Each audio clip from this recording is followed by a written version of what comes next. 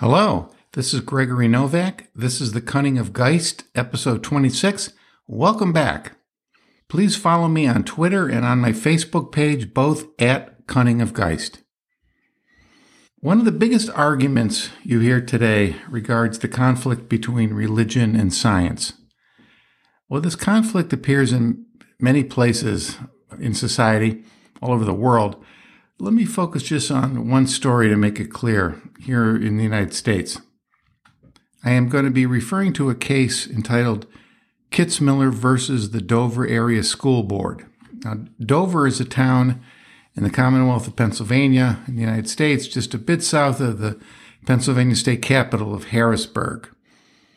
In 2004, the Dover School Board changed its biology teaching curriculum to require that intelligent design be presented as an alternative to Darwinian evolution, and that a specific book entitled Of Pandas and People be used as the reference book for intelligent design.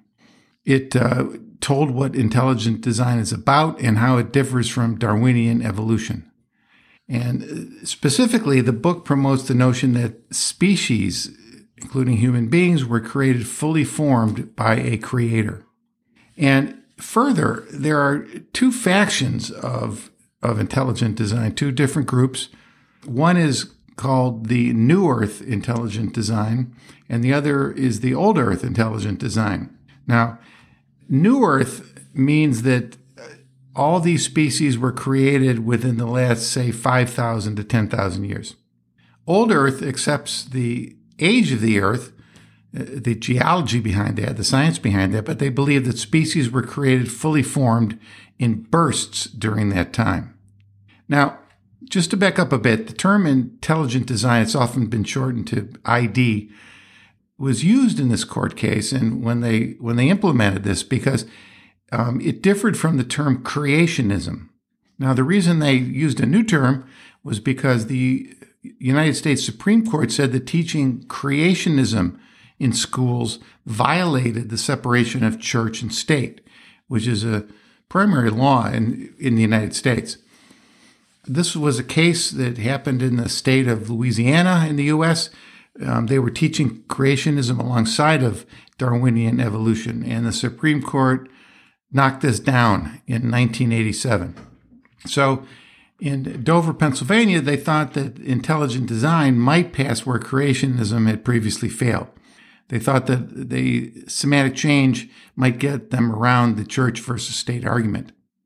Now, in this particular case, 11 parents sued the school board that ID was a form of creationism, which is outlawed. And after a trial, they did prevail in court, and they won. And they could no longer teach ID in the Dover School District. That's just one contemporary example, but it's interesting, how widespread is this belief in intelligent design and creationism? Is it just a couple of states and towns, or is it more widespread? Well, in surveys conducted by Pew Research Center in the United States, it appears that it's pretty widespread. Depending on how you ask the question, there's some 60% of Americans believe in evolution. Belief in creationism is 40%, and obviously it's strongest among evangelical Christians. However, there's an important distinction that occurs among those that believe in evolution, and this is whether God has a role in it at all. In 2019, Gallup did a study. They found similar results that 40% of Americans believe in a strict creationist view, and 60% believe in evolution. However, among the 60% that believe in evolution, what Gallup found was 6 in 10 of them believe that it occurs with God's guidance, with the help of God. And 40% of those that believe in evolution believe there's no involvement in God. So a little bit of a split there, more in favor of God's help. But that leaves only 20 to 25% of the American population that believe in blind evolution without any supernatural help. So there you have the statistics on this. And this, of course, can be contrasted with 97% of active scientists that believe in blind evolution per Pew. Only 3% of active scientists are creationists. Now, I know being a pollster myself in a previous life, that this notion of God helped has a lot to do with how you ask the question, and it depends on a lot of factors. It depends on what one means by God. There are many, many different definitions. It depends on what it means that God has a role in evolution. What kind of role? What exactly did God do? Etc. And each of these could have many, many different interpretations. So it's not just a clear-cut thing of, yeah, God helped. It really depends on where somebody's coming from. But be that as it may, one can see a clear divide here in terms of this. And it's not only evolution versus creationism, but it's blind evolution versus evolution with guidance somehow. But there's another alternative, one that's based on Aristotle and Hegel. And this alternative will take into account what we know about evolution today, since obviously Darwin came after Aristotle and Hegel. I've discussed this here before. Hegel takes a teleological view toward nature. It's a purpose-driven view. Spirit, Geist is at work here, hence the name of this podcast, The Cunning of Geist. Now, it's important to say once again, and I do not take any issue with any finding of Darwinian evolution, not at all. And even since Darwin's time, there have been many enhancements that have been made to his essential concept, which still holds. It's often now called neo-Darwinism. And I believe that there are even newer findings in science that possibly support even a broader view of evolution beyond genetic mutation and natural selection. This includes epigenetics as well as possible homeostasis, cognition of organisms. But I'll get into this in a minute.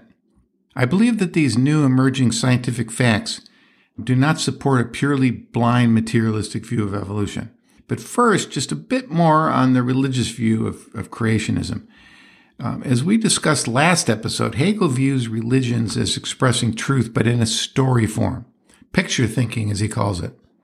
And these stories do not have to be historically true. Hegel goes so far as to say that to look at them as history destroys the truth they contain. I quoted Hegel in the last episode, quote, "To consider the resurrection of Jesus as an event is to adopt the outlook of the historian, and this has nothing to do with religion. Belief or disbelief in the resurrection is a mere fact deprived of its religious interest. It's a matter for the intellect whose occupation is just the death of religion." That's from Hegel's The Spirit of Christianity and Its Fate, 1798.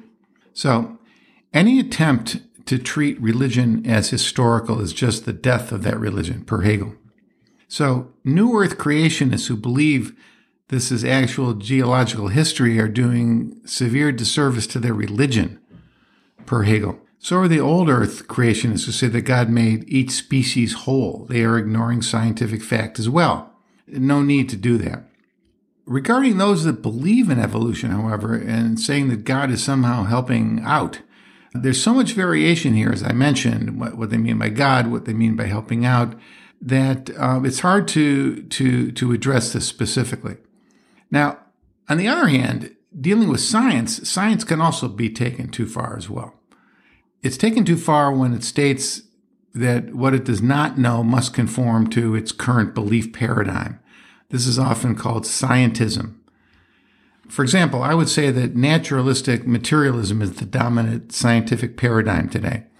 I talked about scientific paradigms in episode 12, particularly the groundbreaking work of Thomas Kuhn, who in his seminal work, The Structure of Scientific Revolutions, discussed these paradigms. He even coined the phrase paradigm. But in today's paradigm of naturalistic materialism, there are clear anomalies that are cropping up, and Kuhn predicted this. And they are recognized by science, and it has to do primarily with quantum physics, things such as wave-particle duality, spooky action at a distance, etc. And these anomalies may eventually lead to a paradigm shift in the naturalistic paradigm. However, it's also key to point out that naturalistic materialism is a philosophical belief that everything arises from natural events and causes, and that supernatural or spiritual explanations are excluded. Now, that is a belief. It's not a scientific fact. Science can only speak to what it knows. Science is a highly successful predictive modeling enterprise, It is a method of discovery, the scientific method that it uses to develop its predictive models. But any leaps from this modeling to a belief system in general, then that becomes philosophy. And it's important to continually point this out and to recognize that science itself is based on philosophical principles. There's a whole discipline called the philosophy of science.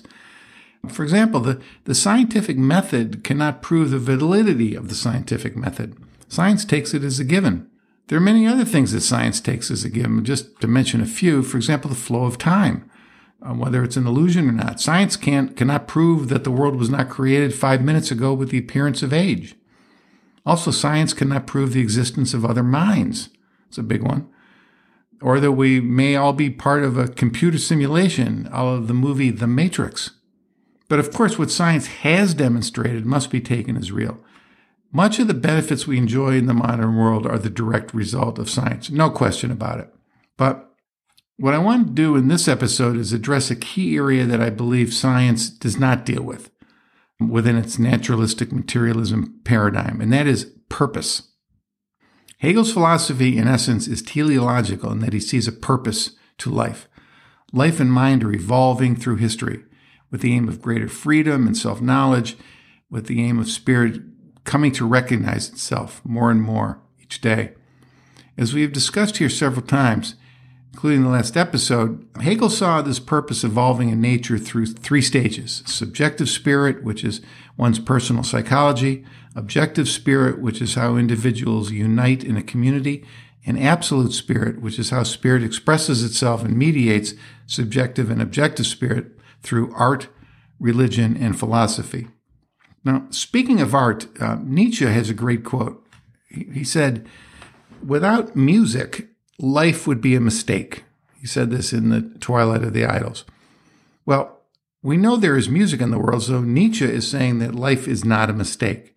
And if it's not a mistake, then it is purposeful. Along these lines, Kurt Vonnegut stated in an interview in 2002, "Music is, to me, proof of the existence of God." And in his very last book, Man Without a Country, Vonnegut stated, "If I should ever die, God forbid, let this be my epitaph. The only proof he needed for the existence of God was music."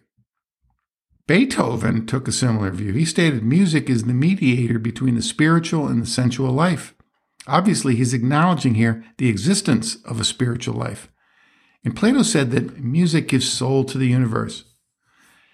Music, of course, comes under Hegel's category of art, one of his 3 stages of absolute spirit.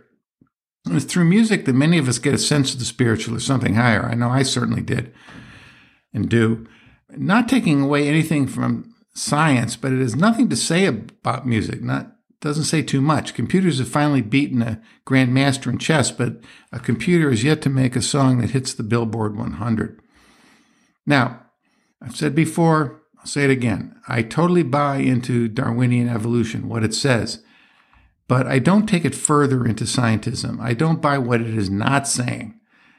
I also believe that there's more going on in evolution than genetic mutation and survival of the fittest. I'll be getting into this now. For example, it's hard to fathom that a piece of music such as Beethoven's Ninth Symphony can be explained fully by blind evolution alone. Blind evolution has one purpose, and that is survival. Only the fittest survive. Survival of the fittest. And what drives survival? Well, as contemporary philosopher Patricia Churchland has said, it's the 4 F's: feeding, fighting, fleeing, and reproducing. Getting from the 4 F's to Beethoven's Ninth is quite a leap. Something else seems to be at work here. I don't think Beethoven's motivation to write that score was to make himself hot. Let me back up. Hegelianism, viewed in light of modern science, is not intelligent design. It's not creationism. Hegel is saying that there is a spiritual part of all of us inside, and it seeks expression and fulfillment through art, religion, philosophy.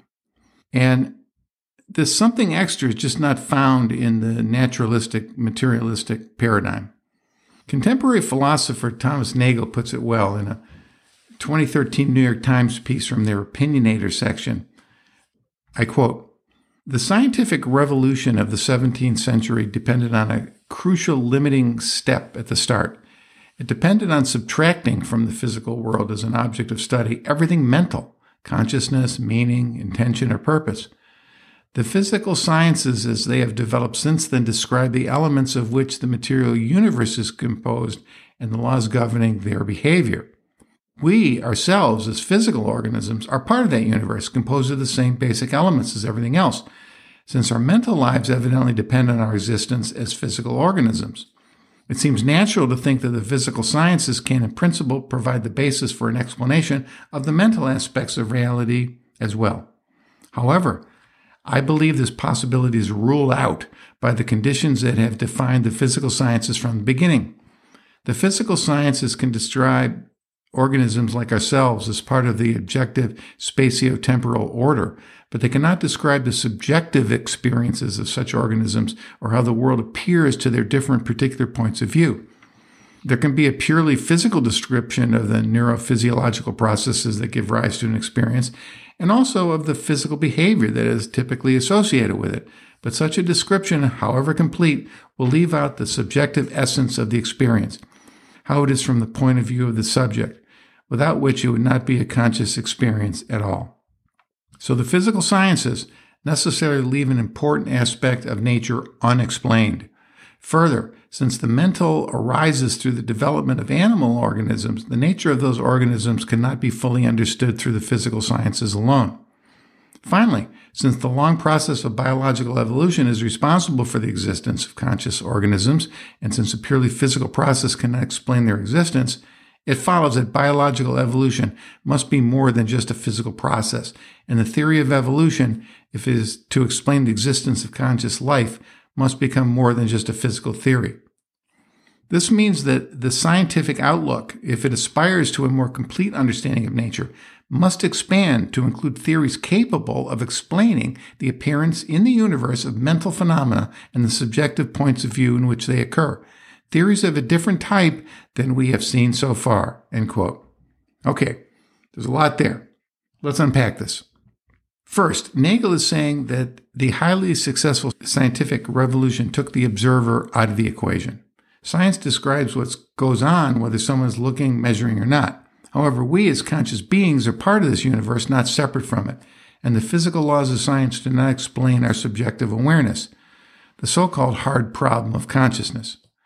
Science can describe what goes on in our brains when we are doing something, and science can describe the actions we take as a result of our thinking, but it cannot describe our own impression and consciousness of this. So something is left unexplained, and it gets worse. Not only does science not show how consciousness is formed, but it does not show how and why our animal organisms can create such subjective opinions. And there's a long process of biological evolution that took place to produce a conscious animal. This is not explained either. Obviously, the scientific theory of evolution needs to be widened to eventually explain this. Hegel sums this up in the same article in one sentence as follows, quote, "Mind, I suspect, is not an inexplicable accident or a divine and anomalous gift, but a basic aspect of nature that we will not understand until we transcend the built-in limits of contemporary scientific orthodoxy," end quote. This is what I believe, it's what Hegel believes, and this is what Hegelianism offers. Now, on to Aristotle, just a bit. I mentioned Aristotle before in episode 22 in connection with Alistair McIntyre's book, After Ethics, published in 1981, in which he believes that the scientific revolution brought about a lack of any reason for ethics, a lack of any purpose to life itself. It brought a situation of no meaning other than personal individual emotivism. Yes, morals and ethics still exist, but it's like they are just floating in the air, attached to nothing, as Will Durant says in The Story of Philosophy. McIntyre harkens back to Aristotle and his teachings that all things have a purpose for which they are intended, a reason for being. All things. The Greek word eudaimonia is often used to describe this. Aristotle used it to signify the greatest good. It is a sense of purpose to life and efforts to achieve this purpose. Some contemporary biologists are also coming to this view. Physiologist J. Scott Turner has an interesting take regarding this. He credits Aristotle with the foundation of his own evolutionary model. He and others are advancing a scientific theory that homeostasis has a role in biological evolution. Homeostasis is a tendency toward a relatively stable equilibrium within an organism between interdependent elements, especially as maintained by physiological processes. Turner proposes that an organism will seek to modify itself according to external conditions over time to maintain homeostasis. That there is a movement of this homeostasis to adapt and to evolve. That's part of it. So the organism can sense a better way and it moves and adapts toward it. This is purely natural within the organism, but it is not blind. But it's not a Platonic form either. It's not something that exists out in space. It's something that's cognized in some way as being an improvement to the organism to help it continue its homeostasis. And there's an element of cognition by the organism which influences this homeostasis. This is natural. It's not intelligent design by an outside agent, but it is more than just blind evolution. Turner is the author of a 2017 book, Purpose and Desire, What Makes Something Alive and Why Modern Darwinism Has Failed to Explain It. And he's currently working on his third book, preliminarily titled Biology's Second Law, Evolution, Purpose, and Desire, which builds the case that evolution operates through the complementary principles of Darwinian natural selection, biology's first law, alongside homeostasis, biology's second law. There's also the emerging field of epigenetics, which is an interesting science. It's that there are inheritable characteristics of gene expression that while they do not change the underlying DNA, they can result in behavioral adaptations, such as a fear response. So if an organism suffers a lot of fear, certain genes may express differently in that organism, and that can be inherited to their offspring. So they'll be born with this fear response, this gene expression. So this is another area that has great impact on evolution. Now, to summarize, evolution in its present form has nothing to say about how life originated on this planet or how life developed into animal organisms capable of conscious thought and intention. And certainly, it's been proven that gene mutation and natural selection are part of the evolutionary story. But it does seem that it's not the whole story, as Hegel and Turner pointed out. Now, this emphasis on teleology and purpose, it has a practical application as well to all of us. Purpose is built into us. We can all strive to make things better, make our lives better, make the world better. Creating a purpose is not some meaningless exercise to make us feel better. It is the purpose inherent in life itself. Eudaimonia. In episode 24, we covered Hegel's famous notion that substance is subject. The opposite to this is limiting evolution to just blind naturalistic materialism. Well, that's it for this episode. Thank you so much for listening. If you enjoyed The Cunning of Geist, please tell your friends. This is Gregory Novak. This is The Cunning of Geist. See you next time.